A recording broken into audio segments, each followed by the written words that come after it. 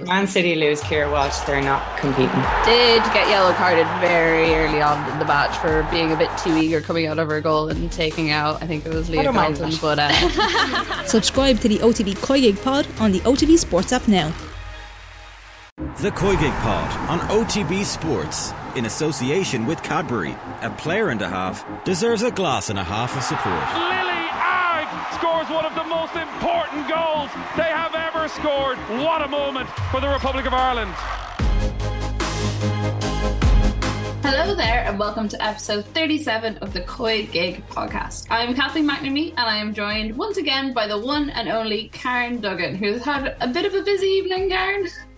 Busy but productive. I mean, 3 points is all anyone cares about. Exactly. And we will dive into that a little bit more. We are off to the playoffs and I think we're all we knew we were going already. We just weren't entirely sure what stage we were going to end up at. But thankfully tonight's result, as maybe not as comprehensive as we hoped it would be, it means that we don't have to go through 2 stages of playoffs, which is always a good sign. With the Women's Super League starting this weekend and the transfer window closing this week, we decided to do a bumper podcast to preview all the top talking points from the coming season. Later, we will be joined by Emma Carroll, who has put together a starting 11 of top players to watch. There's a nice mixture of players that some of you might already know and ones who've just come into the league or new and exciting talent, even some Irish bias in there as well. For our WSL preview, we will be joined by Goal's women's football correspondent Ameé Ruszkai, who will help Karen and I dissect all the main storylines you can expect from this season. We also have a gift for our loyal supporters as we look to support Irish women's grassroots football, so stay tuned for that later on in the podcast. The COYGIG Pod on OTB Sports is in association with Cadbury FC, official snack partner to the Republic of Ireland women's national team. And what a national team it is. We're off to the playoffs. Woohoo! Woohoo. We can end the pod there. That's all we cared about.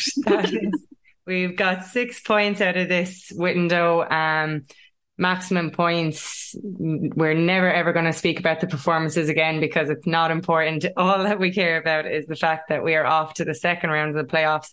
It's a massive achievement considering how we kind of started. Before we started this campaign, there was a lot of back-to-back losses playing against higher ranked teams. Ultimately, it seems to have stood to us, and everything just kind of fell into place this week, be it Finland being in turmoil and missing a couple of players through injury and getting a bit of luck with the goal, that them having an extra player off the pitch. And then Slovakia today, we just had one moment of magic and that's all it took to get us over the line. But it is maximum points and happy days, one less match to give us loyal viewers a little bit of rest, if not the girls. I think that's badly needed.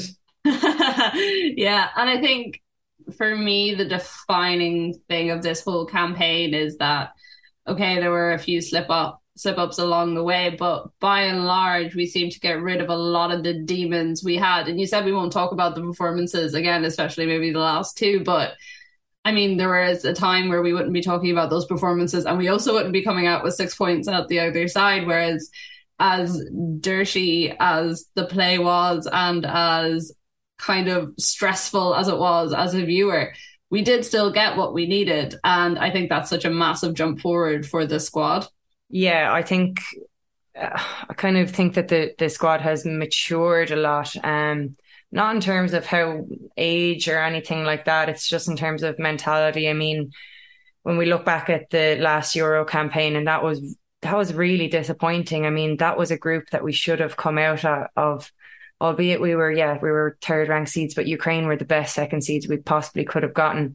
And we slipped up, as we know, against them. But also it was Greece that we slipped up against. And that first home game in this campaign against Slovakia, where we struggled on the ball and we had to dig out a draw, I was a little bit wary that might be a sign of things to come, but we didn't let that one bad performance define our campaign. We actually kicked on from there and got a great result away against Sweden, one that no other team managed to get. Fantastic result. And then just followed it through by beating that Finland team, and Finland dominated possession in the first half in particular. I think Ireland didn't have their tactics right, but didn't concede any stupid goals. They didn't make stupid errors, and then they were able to adapt. So I think yeah, like I said, I think it's just a more mature team that doesn't let little setbacks get to them, have a stronger mentality. I think we've always had this talent, but now there just seems to be a different mindset. And you can kind of feel that excitement coming out of the girls through their social media, just through just the reactions to that game at home. It was a pure joy, and today was pure relief. And I think they're really looking forward to the playoff now.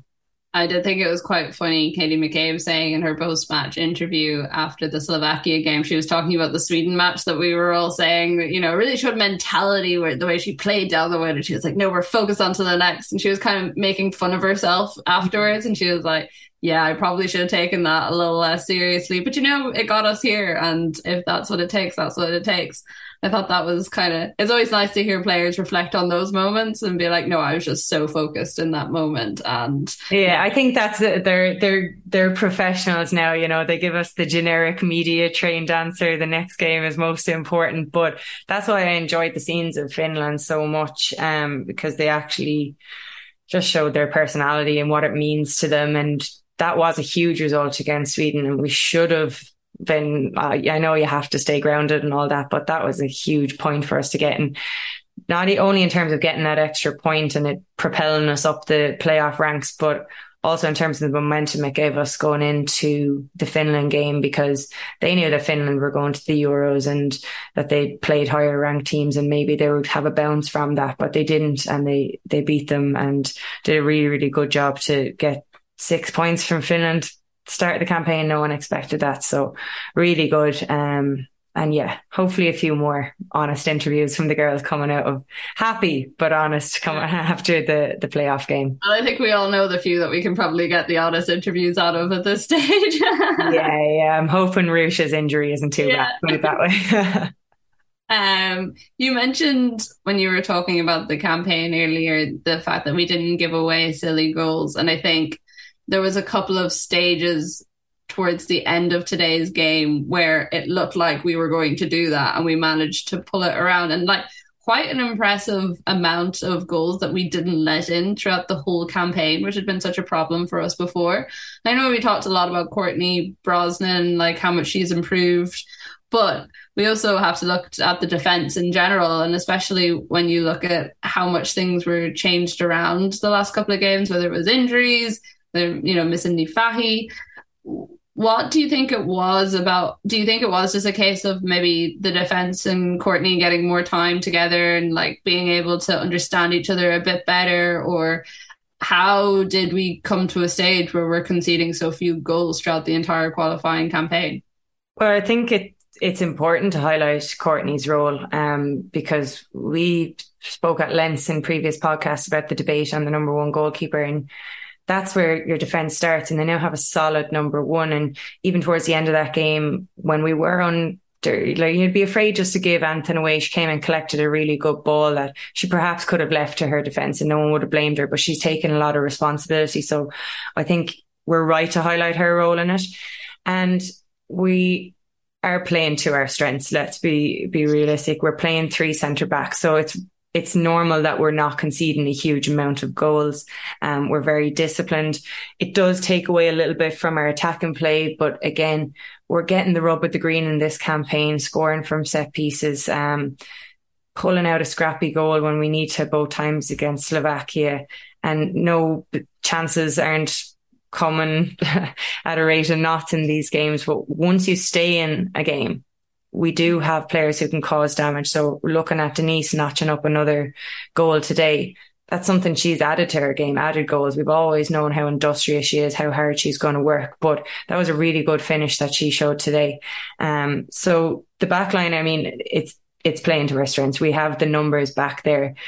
The next step of development now is playing a little bit higher up the pitch, releasing our wing backs a little bit more. There are some times still where we're playing long balls into the box and it's only Heather and Jess Sue, and their strengths is running and technical ability on the ball. We don't want to be pumping long balls in on top of them and making them chase and run 13 kilometres a game chasing shadows. So there's room for development, but I think in order to get through the campaign, we did have to play to our strengths, and people can call it negative. And perhaps it's not pretty to watch at times, but it's been effective for us. So well, we want to see free flowing football. I'd rather see us win, so it's hard to criticize that. No, I agree. I think what would frustrate me about games like today is that I just thought, I don't even think, I think we almost seemed hesitant to let ourselves play. We were putting a lot of long balls up, like you were saying, instead of having the confidence to like keep the ball at our feet. There was a few times even where we had free kicks up the pitch and Louise would just belt it up. And as you said, like, we don't really have the players up there. It's not playing to our strengths, rather than giving it to the likes of Katie or Denise or Heather or Jess, like all these people who can actually run with the ball and are very good when they are at their feet. And I was a bit disappointed, considering the opposition, that we didn't try that a bit more. I know that Katie was saying after the match, and like you could see it during the match, she was getting absolutely belted from every which way. But if you look at the goal we did get, that came from good technical play, with Jess starting it off, with getting the ball in midfield, doing a little bit of interplay with Denise, and then passing. I mean, Heather's cross wasn't the best thing in the world, but it did the job. It was the right idea. It was low. Exactly. It was meant in the right way, instead of just aimlessly putting a high ball into the box when only Jess and Denise were in there. So I think you hit the nail on the head there. You're mentioning all these people who have a lot of talent and are very, very good on the ball, but we're still playing with this fear factor of making a mistake at the back and not trusting our midfielders to create. And if we move the ball quicker, we'll create those openings for those players that you mentioned who can actually do damage.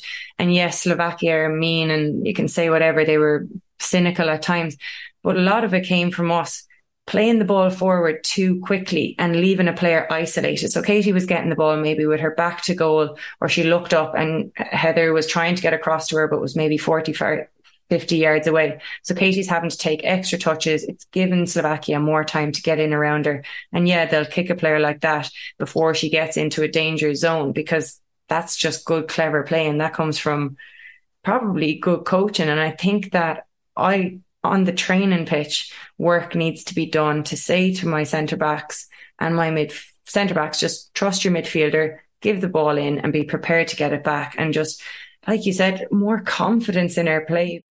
And I know I mentioned her a lot there whenever I was talking about players being confident with the ball at feet. It would be remiss of us not to mention Jessu and the shift she put in. We've talked a lot about her in the context of going over to the WSL and what to expect from her there.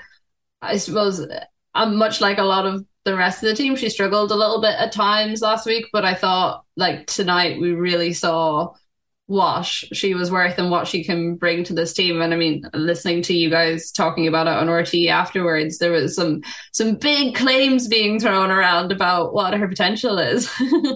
I think she has huge potential, because I know we spoke to her on this podcast. You're really struck by how much she wants to improve and how much she analyzes her own game, and she wants to improve. She doesn't think she's made it just because she's now starting with the senior team. And that's a really good feature in such a young player.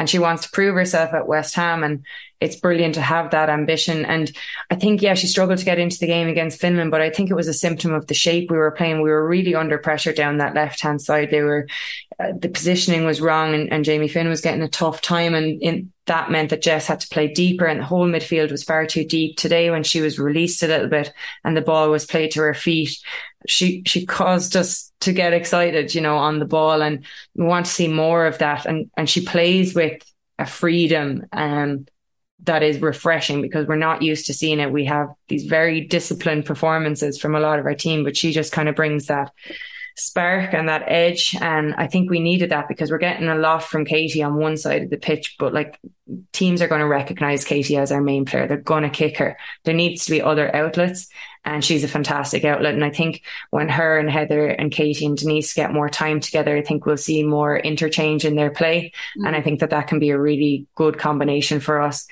Praying Megan Campbell stays fit, because it does allow Katie to play in that a more advanced position. Another mention to her, I thought she did really well, considering how long she's been away, to get 90 minutes under her belt.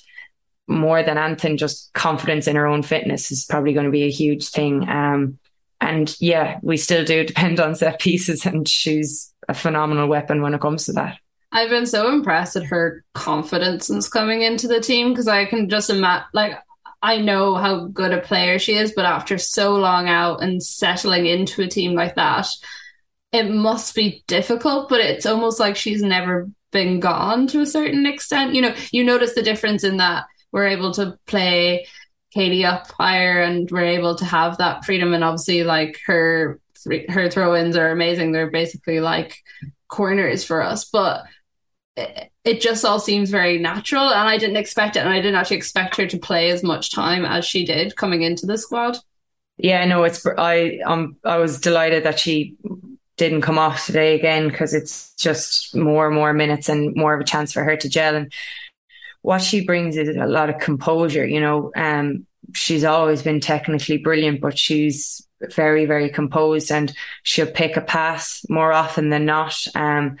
And hopefully, as she gets more game time, we'll see her in even more advanced positions, because I think she can really get up and down that line and just pick out good little pockets of space for Katie and allow Katie to come inside a little bit more. So I think she's going to be very, very important for us coming forward. And then when we get Niamh Fahey back in that back line, hopefully she'll be back soon, and Megan Connolly, I think that's a really, really balanced team, and a team that is just a little bit more settled on the ball. There was obviously a lot of change today, and that might have been a symptom of why we didn't keep the ball as well. Players not used to playing with each other. But I think when we get those kind of stalwarts back in the team, I think that, and we can get that settled team, hopefully for a World Cup campaign, I'd be very excited to watch that. I think that there's a lot of potential there. Well, we will be putting all our miraculous medals and whatever gods you pray to exactly out the place for Friday for the draw, praying that we get your grannies lighting their candles. Yeah, exactly. Literally anything that you subscribe to, please do say something nice about the draw on Friday, because I've had so much fun covering the qualifying, and it would just be such a shame to fall at this stage, especially when we do seem to have such an exciting team growing. So what do we pray for now? Do we just pray to avoid the Netherlands? What are we praying for? We've avoided them because they lost. Yeah. You may have missed this, but they scored like a 93rd minute winner against Iceland. And literally it's actually painful to watch the video of the goal goes in, Netherlands starts like celebrating, and all the Iceland players just drop to their knees. Like, they had put in such a shift, and it was just like, it was the final kick of the ball and they were done in. And it actually, like, it broke my heart. I was so happy that Netherlands weren't going to be in the playoffs, but I also really felt for Iceland, because I think everyone's been there at some stage when you get that sort of heartbreak.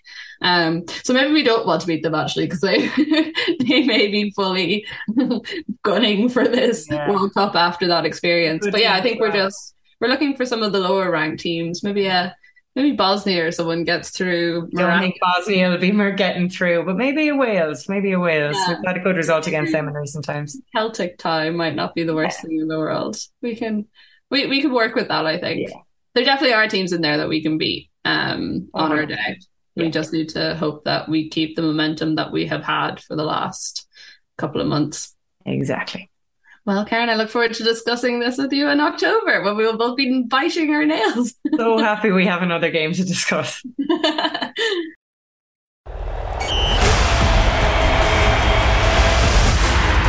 Now the WSL is almost back, so we're almost back to having our favourite WSL team of the week, but not quite. We still have another week or so to wait, sadly. But to tide us over in the meantime, Emma Carroll has a slightly different version for us to get our season preview underway. So what have you concocted for us, Emma, before we get into the full season? I've put together an 11 to watch for the season, mostly in their correct positions. For regulars, there's a couple in there that will have appeared plenty of times on last season's Team of the Weeks, but I've purely put them in there because I think this season is going to be even bigger, and after the Euros there might be that Euro bounce that we all keep talking about, and people watching the WSL that maybe have never watched WSL before, and players that didn't appear in the Euros. So that's kind of my thought process behind the 11. I like that mix. I think it's going to be interesting. And of course, Karen and I are going to have things to say about it. Probably the bias that you will have, because why go any different? It's going to be Liverpool bias this year, which is Worse than the Irish bias, so I'm looking forward to that. I would say it's balanced. Okay. And I'll start us off with an Everton player for that. Courtney Brosnan in goal. An Everton player, but also an Irish player, so... Yeah, it counts. I've chosen her. Obviously, Irish fans will know her at this stage after her plaudits in the World Cup qualifying groups, but I'm just hoping that she's going to be Everton's number one. So I've put her in there as the one to watch. There could be maybe debate around Emily Ramsey. She's a young English goalkeeper. Maybe Everton, being an English club, might want to give her the push, but I hope that Brosnan has enough experience behind her now that she will nail down that number one spot. At the back then I went for Jessu, just more Irish boys. Young, I hope she nails down a spot at West Ham because I'm really excited to see her. And then I've kind of put Ameé Ruszkai in a centre back. She could be in the right back position as well, but we have seen her play in Brighton at centre back, and I think when you're up against Una Badier for United, she probably will appear in the centre back position because they tend to have a lot of injuries and they've lost Diane Caldwell as well, so that might be one of her positions. And then Kadisha Buchanan for Chelsea. Emma Hayes has described her as one of the best defenders in the world. They've already got Millie Bright and Magdalena Eriksson, so stacked. Like, that is unreal. Rachel Daly, we touched on her last week. Purely hoping maybe she'll play left back. Yeah. And then in the middle then is one of our stalwarts in Kim Little. I put her in there because obviously she didn't appear at the Euros, but if you're new to the WSL, your eyes aren't going to be able to be taken off Kim Little because she just controls the game and is just a magician for Arsenal. Then we go to somebody young, Missy Bowe-Kearns for Liverpool. Here comes the Liverpool boys. Scored for England last week. She's really exciting to watch. I seen a bit of her the season before Liverpool got relegated, and she's kind of been making a lot of sub appearances for Liverpool. She's still only, I think she's like 19 or something. She's quite young. And yeah, I think she's one to watch. Hurtig for Kathleen. We spoke about her last week as well, so I think she's going to be good to watch. And again, Arsenal are like just stacked up front, and I don't know who's going to play with who. So that will be an interesting one to see. And then I went for 3 up front. So again, more Irish boys, and you could call this Irish boys with 2 of the players, kind of. Leanne Kernan obviously played the WSL for West Ham. It went okay for her, made a move to Liverpool, and she just tore up the championship last season. She's had a brilliant pre-season. I hope she gets more minutes in a green shirt as well at some stage. And she's just signed a new 2-year deal as well at Liverpool, so she's definitely one to watch, and I hope she scores loads of goals again. And the other one that we said kind of Irish is Mary Fowler, who has moved to Manchester City. We'll remember her from the game in Tala last year with Australia and hugging her Irish granddad and everything, so that was nice. Sweet. And then up top again, another Australian, and purely again because didn't play in the Euros. So if you haven't watched the WSL, I'm sure you still know the name, but it would be great to see her in Sam Kerr. And you should be noted that another player that we didn't see in the Euros, but I managed to not put in the team, but I'm sure will appear in plenty of teams of the week, is Katie McCabe. I felt like I needed to do like a drum roll for you there as you were up to that. I knew exactly where you were going with it.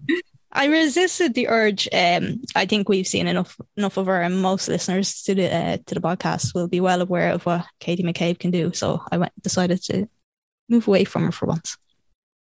Yeah, it's great. I think it's great for us, though, to see that we're excited to watch more players now in the WSL from an Irish perspective. That move for Jessu is huge. Like, West Ham are a good team, and for that to be her first professional contract, it's an unbelievable move for her. And like you say, you hope it goes well. Leanne had mixed luck there, but like you say, since she's gone to Liverpool, she's just gone. I have to say, I did love with Leanne today, where Liverpool didn't actually announce the length of her contract, but Megan Campbell leaked it on her Instagram. So congratulations to her on her 2-year deal. Yes, a well-deserved contract extension, and it shows that she's obviously loving life there and she feels at home there, which I think is really important for Leanne. I think she's a good confidence player. And like I say, I do think as this Ireland team progresses and we start to get more comfortable with the ball, I can see Heather Payne dropping back into one of those attacking fullback positions, and then there might be an opportunity up front for someone like Leanne to come in and stake a claim on that starting team, because I do think she brings something different. Her pace, she's so lively. So yeah, I'd love to see her get more minutes in a green shirt, but I'm looking forward to seeing her in that Liverpool jersey too. I really hope so, because if she's scoring goals, like we don't really have an attacker that is scoring goals. Yeah. Like, so if she does that at the top level in the WSL, it's not going to be. It's going to be hard to ignore for much longer. Mm-hmm. Yeah. And Kathleen, go on, talk about Lena Hurtig. Where's everyone going to play on this Arsenal team? Well, I think she's probably been brought in because Arsenal in general haven't really bought that many people this summer. And we had like certain areas which we aren't all that good for. There was a lot of debate about, say, even Leah Williamson, like whenever she plays further up the pitch, our backs are very, very exposed. So I think Hurtig has just been brought in to shore up the midfield a little bit, especially with Miedema dropping a bit deeper and Blackstenius taking that position up front. I do think we need a bit more in that middle area just to keep Arsenal taking along and allow Williamson to completely dominate the back, because it's never been a comfortable position putting her up that much higher, and it is somewhere that we struggled with last year. And yeah, I think also we have the added benefit of like she's a great scorer, and that can never, I mean, Arsenal have been criticised in the past for being very top heavy. So I think we do need players who are a bit more comfortable being in different positions, because people have very specific positions that they like to play in, and when they're pulled out of them, they're not always the best. So yeah, I think I hope she's going to slot in okay. And I think with the players, we probably lost more players this summer than we have actually taken them in, but I think the ones that we have brought in are hopefully going to mean that we can challenge for the title and stop Chelsea's reign over the WSL. If you can get past Buchanan and Bright and Ericsson. Yeah, I mean, it's a very minor challenge. I'm sure it's going to be absolutely fine. No, I actually don't have that much confidence that we can't get past Chelsea this year. I think they're going to do the 4 in a row, but just to get that in early doors. But yeah, no, I am excited, and I still think keeping Miedema is probably the biggest signing that we did all summer, and that was the most important one.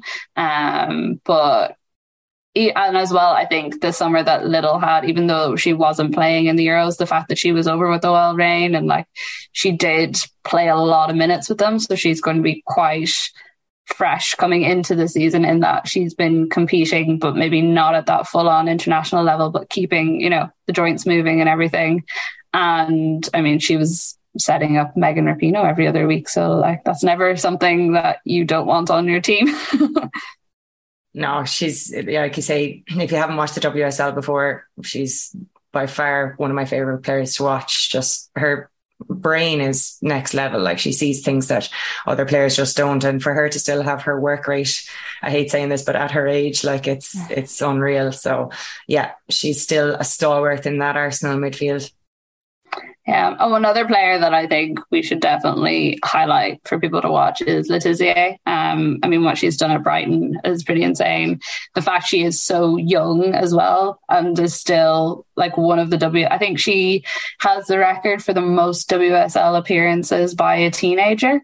And she's like 21 now. And over 2 seasons, she played every single minute for Brighton, which is insane when you think about it in terms of just injuries or general tiredness or how important she was. So I'm curious to see how she fits in this year with moving to a new team and I suppose having that consistency. But I think being with Hope Powell for the last couple of seasons has really brought her along.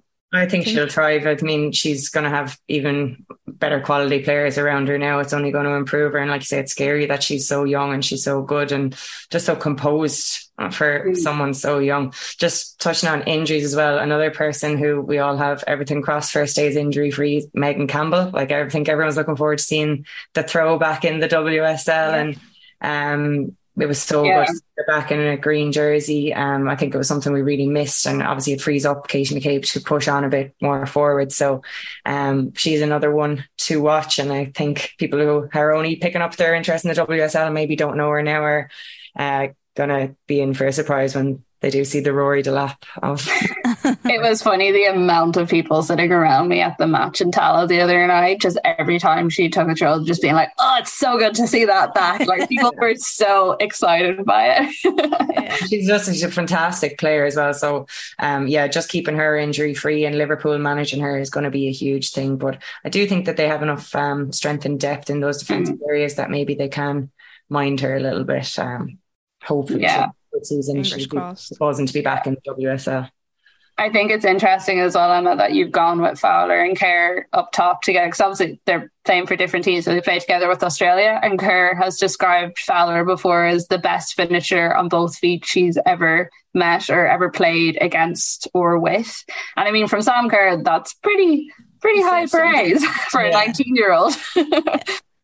I think it's going to be interesting to see how much she plays at City as well, because we know Gareth Taylor likes to bring in talented players and then leave them on the bench sometimes.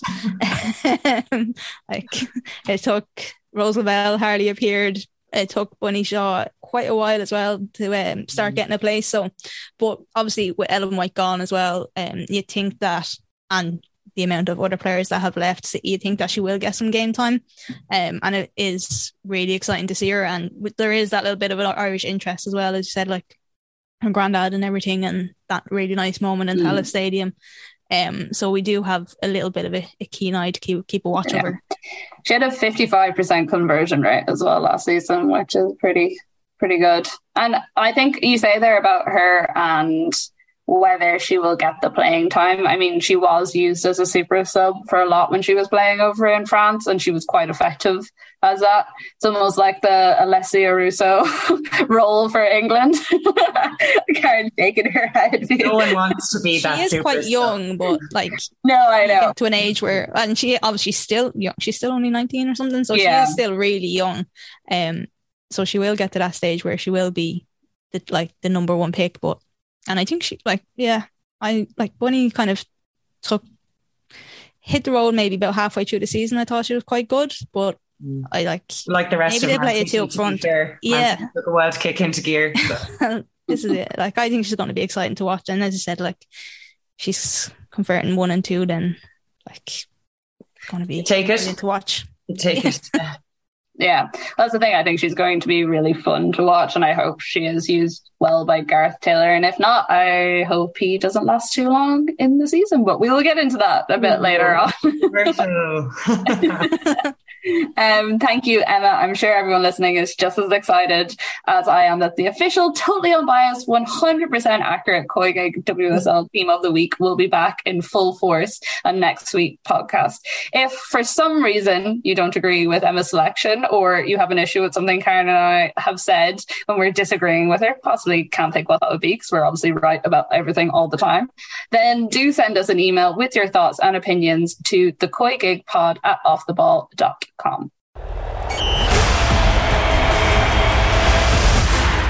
Now, with the WSL season coming up, we have asked one of the experts from the women's football world, women's football correspondent for Goal, Ameé Ruszkai. Amy, thank you so much for joining us. Last time I saw you, we were bopping around England together for the Euros, which was fun. We don't have any Heineken fridges this time, but maybe next time. Yeah, no free beer this time, which is I'm going to have to get back used to that, having had so much free beer, free sandwiches, free crisps, but no. Yeah. What was your highlight of the Euro as well? Gorgeous. Exactly. So many things.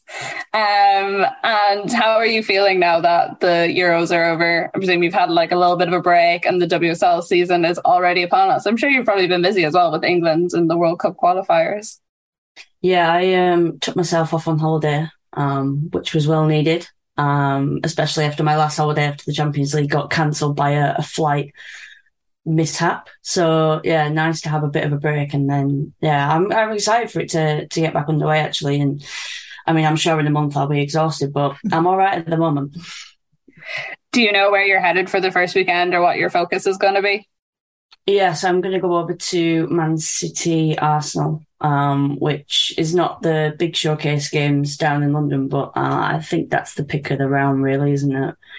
Yeah, I think anyone who looks at the fixture list would probably go straight to that one because it pretty much, I mean, it's a bit like having Arsenal Chelsea so early last season. It kind of sets you up for what the race is going to look like. Exactly, and see I guess you've got to set your stall out, sort of. So yeah, I'm intrigued to see how it starts. I'm interested to see what Man City turns up. Will it be the start of the season? Will it be the end of the season? They have a lot of new players in as well. So definitely one to be keeping an eye on is what Man City do in that first weekend. Do you think that City, considering all the players that they've left, and I mean, a lot of the talk around the club is that they knew those players were going to go and that they had prepared for it. Do you think they have prepared adequately for it going into the season? Or do you think it's going to be, I mean, I know last season it was more injuries that made them struggle, but do you think they are going to struggle even just with coordinating a team and like getting people to gel together since there has been so much of a overturn? Yeah, I think it's always one of those things. You can say it about a lot of the clubs, I think, in the WSL. Just when you kind of flick through the transfers, you see a lot of turnover and you're like, it's not a very long season, so you don't have a lot of time to sort of settle. Mm-hmm. So it's kind of a bigger shame. Well, it's another way that it's a shame that they got knocked out of the Champions League from City's perspective, because they haven't had those extra games, I guess, to, kind of find their rhythm a bit more. But I think that they've brought in some really good players, and it is just about whether they gel and, just how they settle in. I think they've signed good players. It is just, I mean, they're losing players that have been there for a while. So it's going to be, it's not going to be easy. Yeah, well, we saw that with Everton last year. I mean, we were excited by some of the signings they made, but it was like a brand new look team and they really struggled to settle in anyway. Obviously, there was managers turning over there as well, so it was a different beast. But could there potentially be a manager change at City? Like, there's a lot of questions around this team, I think, going into the season. I'll be curious to see how long, I don't know. I feel like there's been so much talk about it that Gareth Taylor is probably one of the main managers that has something to prove going into the start of the season, especially if you look at the top half of the table. For you, Amy, what do you think he would need to do to prove himself? Like, do you think a victory against Arsenal in the opening weekend is the sort of thing that's going to help settle City fans a bit, or does it need to be a bit more continuous? Because obviously they had such a terrible start last season, but managed to pull it around quite remarkably by the end. Yeah, I think a win against Arsenal would be a perfect way to kind of set the stall out and, I guess, just kind of give the fans, I know some of the fans lost a lot of confidence in him last season, give the fans something to cheer about. They've been knocked out of the Champions League again before the group stage. And I think he has won some trophies and, maybe he needs to just really give him a good title race. I think he needs to get a trophy as well. I think at a club like City, they expect to win trophies every season. So I think that they need to be really in the title race though. And winning against Arsenal would be a good way to start. And you mentioned there about the players that have come in and the fact that they have signed some good players. Who is the one that you're most excited to see? We just had a conversation about Mary Fowler. Obviously, she has a bit of an Irish connection, so we're always eager to bump that up on this show. But who, for you, is the most exciting person that they've brought in? I think I would say Fowler as well, just because I'm intrigued to see how she fits into the system, what role she plays, whether she's playing that 10 role, which I think she has been in pre-season, and how she kind of gels with the attackers and is feeding, like Bunny Shaw, getting the right runs and the right passes to her. I think she's such a wonderful talent that I'm really excited to see how she settles into a team that has a lot of other talented attacking players for her to gel with. And yeah, she can be versatile and move around as well in the front three. So still really young and has a really bright future, and I hope that she can kind of hit the ground running and show why she's so talked up. Yeah. I think it'll be a different approach now without the likes of Ellen White. Like, they'll probably be less direct. She will be looking for more movement, so that 10 role would suit her down to the ground for something like that, where they are kind of interchanging positions a bit more, and Bunny Shaw kind of running off the shoulder. They'll probably be more of a kind of quick counter-attacking team than what we would have seen previously, possibly. And we mentioned the title race there, and you cannot mention the title race without immediately turning your head to Chelsea and everything that they have achieved. Are you on the side that they are going to continue their dominance this year, or do you think there are other teams in the league that have caught up to them or can give them a bit of a challenge? I know that Arsenal did to a certain extent last year, but it still felt like it was Chelsea's. Yeah, I think they've made a lot of signings as well, haven't they? They've lost some key players, like G, been there for so long, and maybe Drew Spence isn't sort of. You look at the starting 11 and say, oh well, they haven't lost a key part of the starting 11, but they lost a key player in the dressing room. Anderson was there for quite a few years. They've kind of got some key characters to replace there, and they've done some interesting transfer business. Obviously, Kadisha Buchanan is such a good signing. With somebody like Jelena Kankovic, who's been one of the best players to watch in Sweden for quite a while, is like an intriguing one. Svitkova as well. I think it's going to be interesting to see how they've got so much attacking talent, right? But they need to kind of balance, I think. And maybe that was the problem in the Champions League last year as well, just having that balance between attack and defence. That teams, if they can get them on the back foot and exploit that, then we could be in for a real tight title race. So, we'll see if Grace Gioro comes over. She might be over by the time you put this out, but that kind of player might bring them a bit more steel in that midfield and just make them a little bit more solid and less soft in, I guess, on the counter in a way. Is there anyone you think outside of Chelsea and Arsenal who will? I think City could. City have the star quality in their team, and they've got players that have done it, players with big experience. But I don't think outside that, unless somebody has a real kind of turn up and upsets the apple cart, I think it'll be those three. If not, just Arsenal and Chelsea. Yeah. You mentioned there about Chelsea suffering a bit in the Champions League last year. Do you think the signings they have brought in? 'Cause to me, it strikes me that they've built more towards success in the Champions League than necessarily the WSL. Obviously they want to reinforce the team that they have and make sure that they get there, but the sort of players they've signed, even Buchanan and her experience there before, do you think that, as well as looking, because if you asked Emma Hayes, are you building for the Champions League, she'd probably strike you down on the spot. But do you think that was kind of the larger picture for them this season? I think it kind of is something they just have been working towards anyway, right? They've won the WSL, so many times, and it's obviously something they want to win, but the Champions League is the one that they haven't won yet, and that's the one they really want because they just haven't won it. So I guess naturally they're always kind of just building towards that, the same way that City have been for a while. But Barcelona are now. Yeah, it's just so many clubs that once you've won everything else sort of domestically, it's Champions League, right? That's what you're kind of trying to find the next level to do, as well as keeping up with people improving in the WSL as they generally do every year.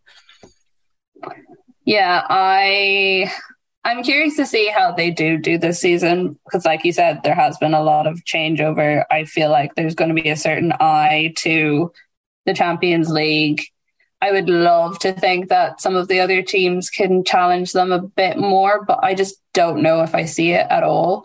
I think they're so stacked, and even their benches, if they get injuries, it's very different to if Arsenal or City get injuries, and they're able to cope with that a lot better. Now, I know Arsenal have done a lot to kind of mitigate that this season. They've brought in new strength and conditioning personnel. They've hired a new lead analyst to try and make sure that they're a bit more up to scratch on that side of things, but I just don't think you can see past Chelsea and the level of experience that they have in that squad. I don't know if that's an unfair claim for me to make, literally before the season has even started. I think you're just trying to set yourself up to not be disappointed if Arsenal don't win again, Kathleen. I'm a long-suffering fan, okay? It has been a great couple of weeks on the men's side, and it's all gone downhill, so I'm just expecting the same thing on the other side. This is the year I'm hoping United can break into the Champions League places. That's why I'm a bit disappointed that you're putting Man City in the mix for top three. So We'll be in it together, Kathleen. It's fine. What do you think it is this season, Karen, that's actually going to help them break into it? Like, is it just the Russo-Toon effect, or? I think it was strength in depth, really, isn't it? And they're still probably not up there with the top teams in that regard. But we talk about the bounce effect of like fans and stuff with the WSL. But if you're a player that's after winning Euros and you've gotten that much attention, there's going to be a spring in your step coming into the season and even a bit more belief around your talent. So I think United are building. I think they're still a few players short to fully compete, but they're a young squad, and like I definitely see them building for the future. But yeah, I'd love to see it happen this year. I don't think Spurs will challenge in the way that they did last year. I think that was a bit of a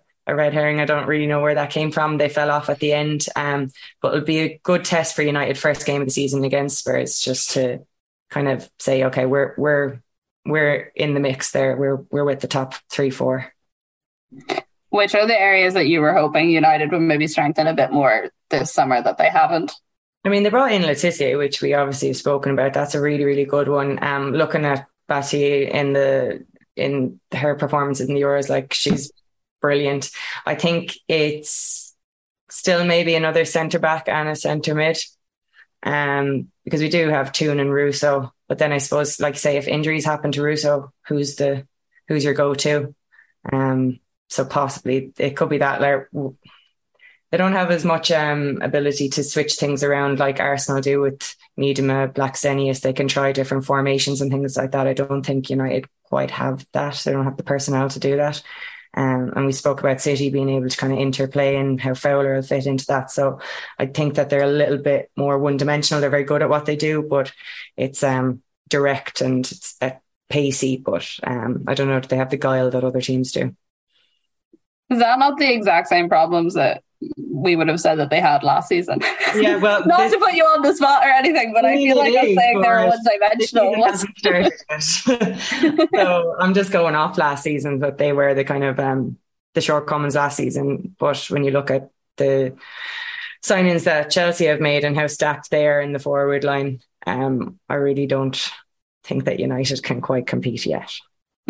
What do you think, Amy? Do you think United are still one-dimensional? I think that they've made some good signings. I think Toon Cara is a really good signing, just to kind of show things up at the back a little bit. I really like Ameé Ruszkai. I think she's fantastic. You've written quite a lot with her for Next Gen on goal, haven't you? Yeah, I think she's just, I don't know. I think she should be in the England team, like in the squad. I think she should have been in the squad for maybe a year or so, but I just think she's been one of the best players in the WSL, kind of flying under the radar, like in a defensive perspective. She's versatile as well, which is cool.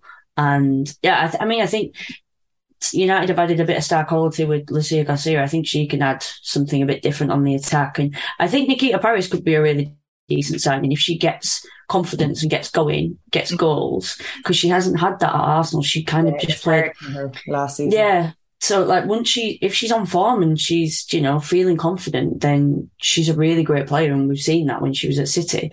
But I think midfield as well sometimes can be a bit one-dimensional with United. And I really like Grace Clinton, who they've signed, but she hasn't played a lot of WSL football. She wasn't, getting a lot of minutes with Everton. So I think she's a really good player for the future, but it's not a midfielder that you sign and you put her in midfield and you've changed the entire midfield immediately, I don't think. Just missing someone like a Little or a Walsh, really. Just that playmaker. I think most teams would probably say they'd like a Little or a Walsh. Someone who just has that eye that's just can pick out a cut and pass. I think that's just the one thing that they're short, and that's why they end up going wide quite often and going down the flanks and crossing balls in for the likes of Russo and Toon getting on the breaks there as well. Sometimes falls 9, sometimes 10. But I'd love a little transfer. But what do we think? Is Walsh staying? Is she gone, or what's happening? It seems to be that sort of domino effect, doesn't it? Where there's quite a lot of deals that are kind of like the Gioro and Walsh, and they're just kind of waiting. If one goes, then they kind of all go. But it's it's touch I and feel go. like it seemed unlikely last week with everything that was going on, and then now that the Guerrero deal is in there as well, and there is that little like triangle, it almost seems more likely, which is weird in the fact that there are more players involved in the whole thing. Mm-hmm. But I don't know as well. Will it matter for her if she goes over in terms of the fact that the Barcelona have that issue at registering players? Like, I know Lucy Bronze got away because she has her Portuguese passport, but I don't know, does Kira Walsh have anything on that side? But hopefully, I mean, knowing Barcelona and Spain, they'll probably come to some last minute solution about it all anyways. Yeah, a name like Walsh, she might be able to get an Irish passport. That's true. Kira as well. It's not... If she wants to come on the podcast, I'm sure we could try expedite it in some way. I'll get a passport for an appearance on the podcast. Yeah, just for any legal claims, we cannot guarantee that. Even with all our great connections to the Irish national team. Liverpool are new kids on the block. Obviously dominated pretty much last year in the Championship. We saw Leanne Kiernan, who we've talked about a lot, score loads of goals. She's had experience in the WSL, didn't maybe hit those same sort of heights. I think the Championship was probably a great place, and Liverpool, especially under Matt Beard, was a great place for her. I feel like Liverpool are going to come in, and they're not going to come in and get relegated straight away. I think they do have the potential to stay up. Where that is, I'm not really sure. I feel like mid to lower end of the table, but I don't know if you guys would agree or disagree with that.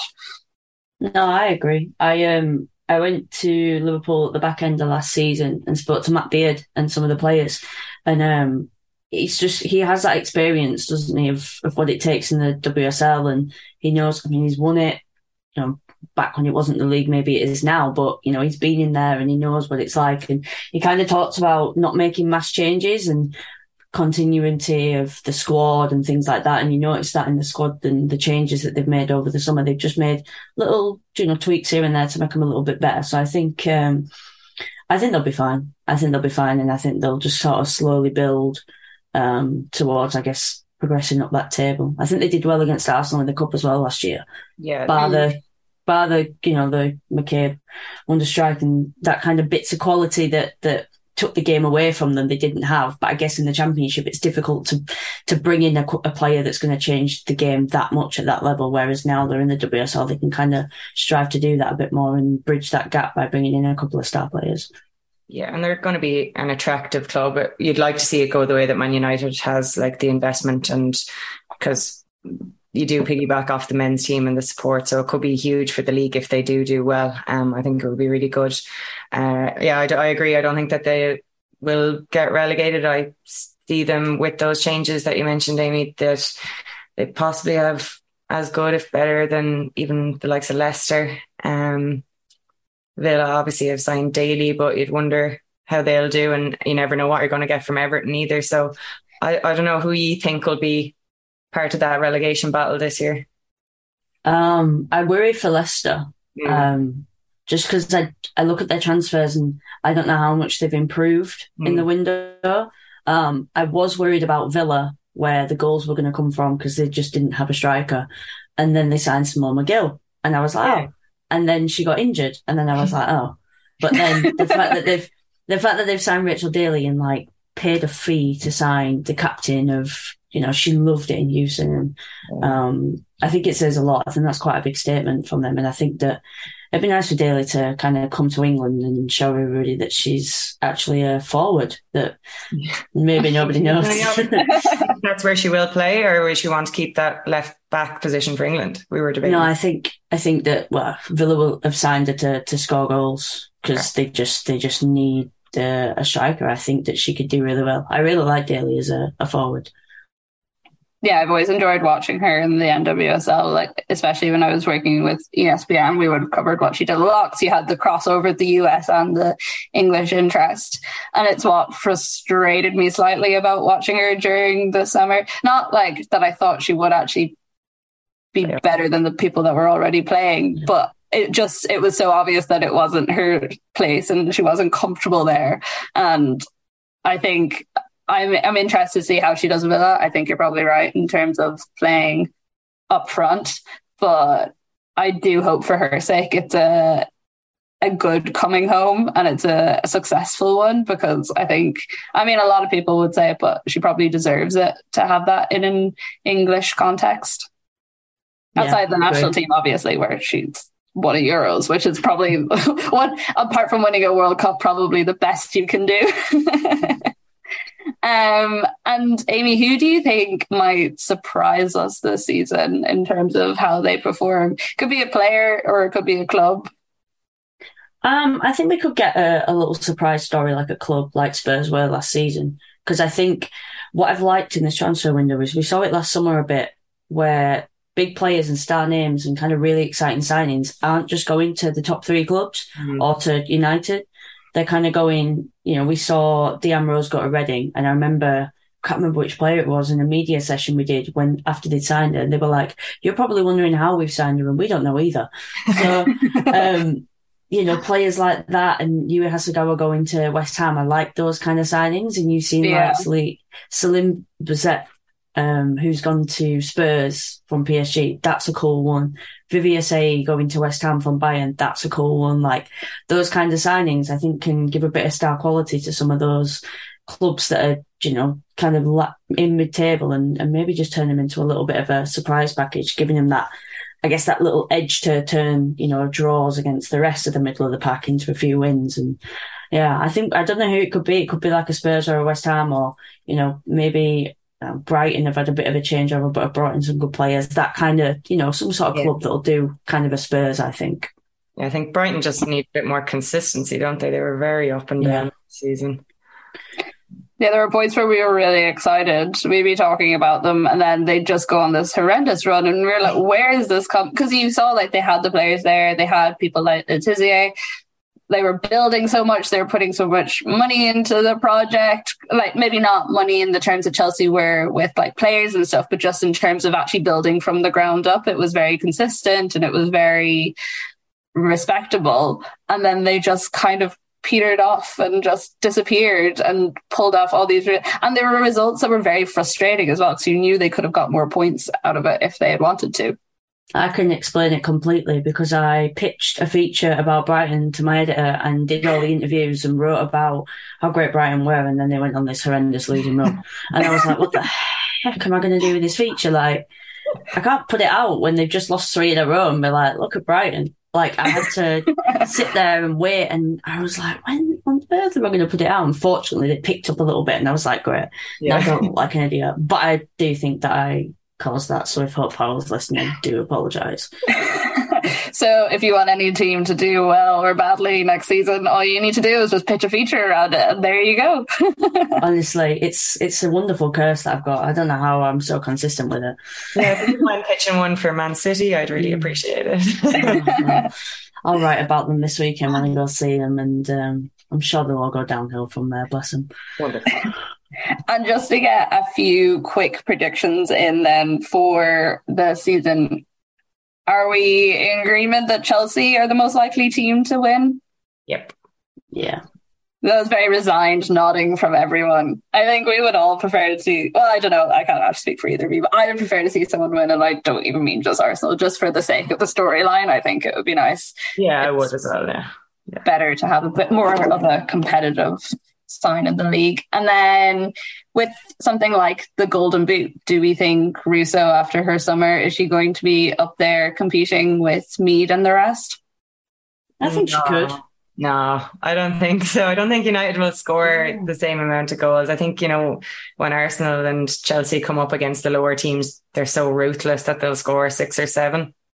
Whereas I think United are a 2-3-0 win. That's what you get. Who are you tipping then, Karen? Who are your top 3 contenders? Oh, same old. Kerr, Miedema, Mead. What do you think, Amy? Do you have a different? I've got Kerr, Miedema, Shaw, probably, if City can create, she'll pretty much start every game, I think. And if United can create for Russo, then she'll be up there. But it is just about, and it can't just all be on tune all the time, I think, as well. Like, so you hope that someone like Paris will come in and help out in that regard. Once again, you look so confident about that fact. And then who are we marking down as the team that will no longer be in the WSL this time next year? Leicester. I do think it'll be Leicester. I mean, they were kind of just lucky that Birmingham couldn't buy a win last year, you know. Like they got, I don't know how many points they ended up on, but it was pretty low. And I have pretty good confidence in Liverpool. Maybe it's just because there's a couple of Irish interests there that I'm looking at them. Obviously, we've got Niamh Fahey, Leanne, Megan. So, yeah, Leicester for me.